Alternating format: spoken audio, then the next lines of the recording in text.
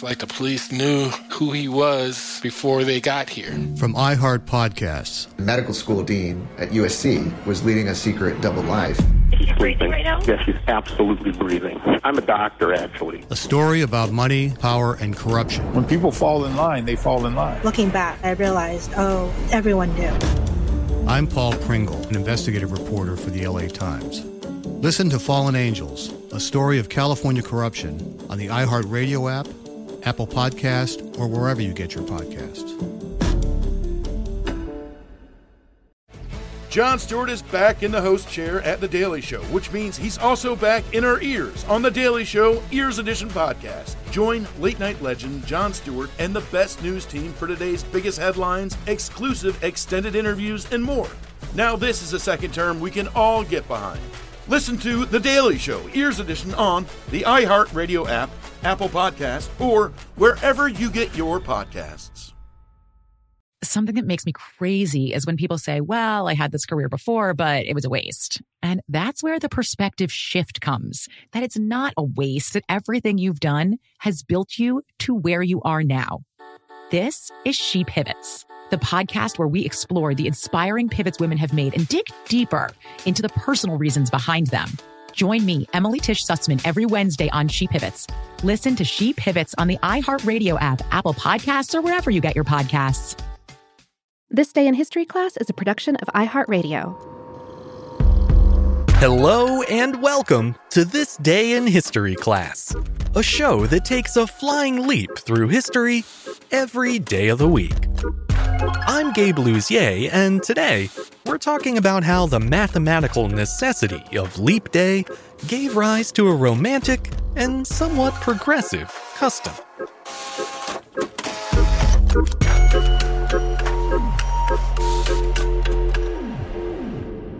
The day was February 29th, 1288. According to Scottish legend, Queen Margaret passed a law allowing women to propose marriage to men on Leap Day. As you probably know, the shortest month of the year runs one day longer every 4 years, giving us February 29th, or Leap Day. The creation of this cyclical pseudo-holiday came about through the combined efforts of ancient Roman Emperor Julius Caesar and 16th century Pope Gregory XIII. Both men were trying to reform the inaccurate calendars of their eras, and slipping in an extra day every 4 years was their way of accounting for a quirk of the Earth's orbit. We tend to think of a year as exactly 365 days, but in reality, it takes the Earth about 365 and a quarter days to make a complete trip around the sun. Leap Day was a clever solution for making the calendar align with a true solar year. But as vital as it was for reforming the calendar, no one could have guessed that it would also play a role in reforming the social norms of marriage proposals. Throughout Eastern Europe and beyond, there's a long-standing tradition that on February 29th, the gender roles are reversed, and the women ask the men to marry them. The exact origins of the custom are murky, to say the least, but the prevailing theory is that it started in Ireland during the 5th century. According to legend, it was on a February 29th long ago that Bridget of Kildare paid a visit to the venerable St. Patrick. The Catholic nun had been inundated with complaints from single women whose intended husbands were taking too long to pop the question. So, acting on their behalf, Bridget asked St. Patrick to relax the church's strict gender roles so that women would be permitted to propose marriage themselves. St. Patrick wasn't willing to go that far, but he allegedly compromised by declaring that women could propose to men once every 4 years on Leap Day. At that point, Bridget supposedly dropped to one knee and proposed to St. Patrick, and while he's said to have declined, he did at least let her down gently by gifting her a silk gown and a kiss on the cheek. It's worth noting that most historians question whether this meeting ever really happened, with many believing that Bridget of Kildare was actually a composite of several different women, rather than a single person.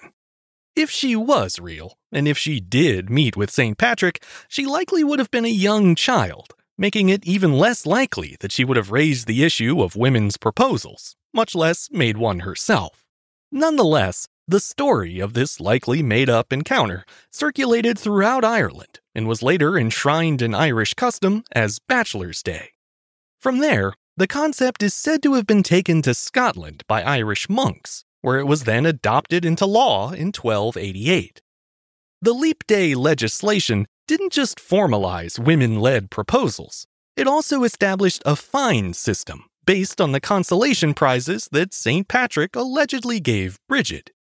According to the Scottish law, any man who declined a proposal on Leap Day had to pay a penalty of clothing to the woman he jilted, usually a dress or, even better, a pair of gloves, so that she could hide her embarrassment over not having an engagement ring.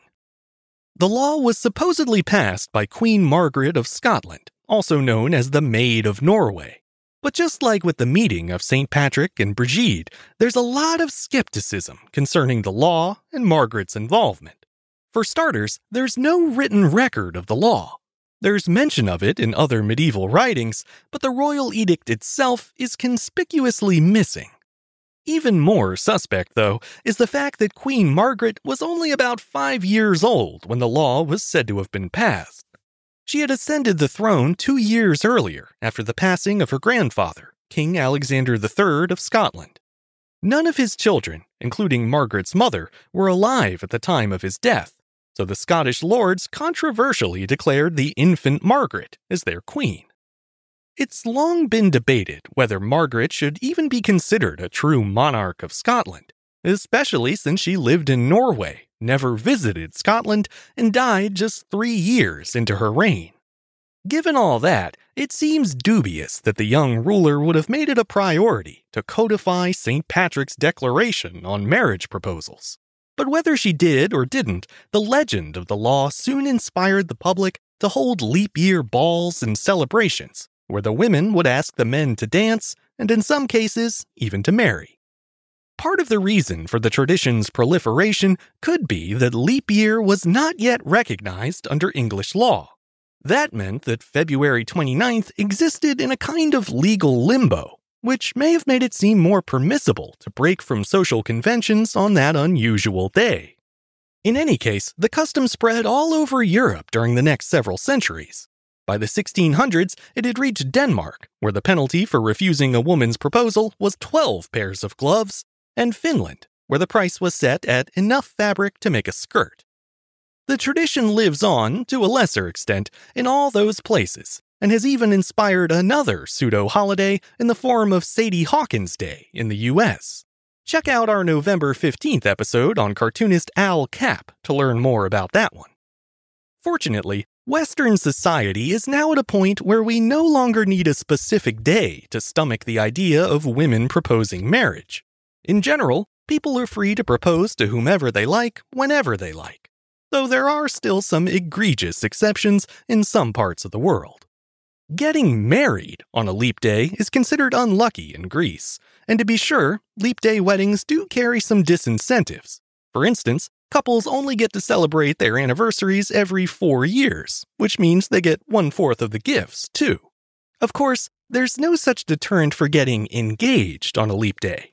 In fact, St. Patrick or Queen Margaret or whoever may have been onto something with the idea of pairing love with leap day. It could be argued that the rare nature of the occasion makes it the perfect time to pop the question. After all, finding someone to spend your life with is a rarity as well.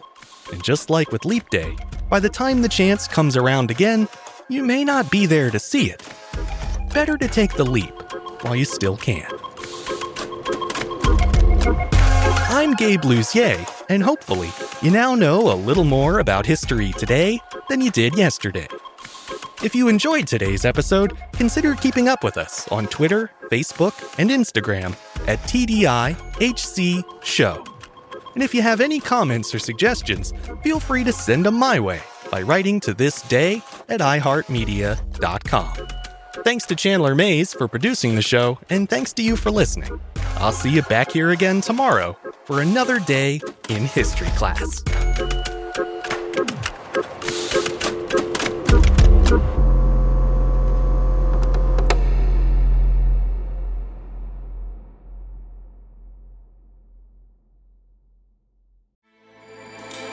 With everything you have on your plate, earning your degree online seems impossible. But at Grand Canyon University, we specialize in helping you fit a master's degree in education into your busy day. Your graduation team, led by your own GCU counselor, provides you with the personal support you need to succeed. Achieve your goals with a plan and team behind you. Find your purpose at Grand Canyon University. Visit gcu.edu. It's like the police knew who he was before they got here. From iHeart Podcasts. The medical school dean at USC was leading a secret double life. She's breathing right now? Yes, she's absolutely breathing. I'm a doctor, actually. A story about money, power, and corruption. When people fall in line, they fall in line. Looking back, I realized, everyone knew. I'm Paul Pringle, an investigative reporter for the LA Times. Listen to Fallen Angels, a story of California corruption on the iHeart Radio app, Apple Podcast, or wherever you get your podcasts. Jon Stewart is back in the host chair at The Daily Show, which means he's also back in our ears on The Daily Show Ears Edition podcast. Join late-night legend Jon Stewart and the best news team for today's biggest headlines, exclusive extended interviews, and more. Now this is a second term we can all get behind. Listen to The Daily Show Ears Edition on the iHeart Radio app, Apple Podcast, or wherever you get your podcasts.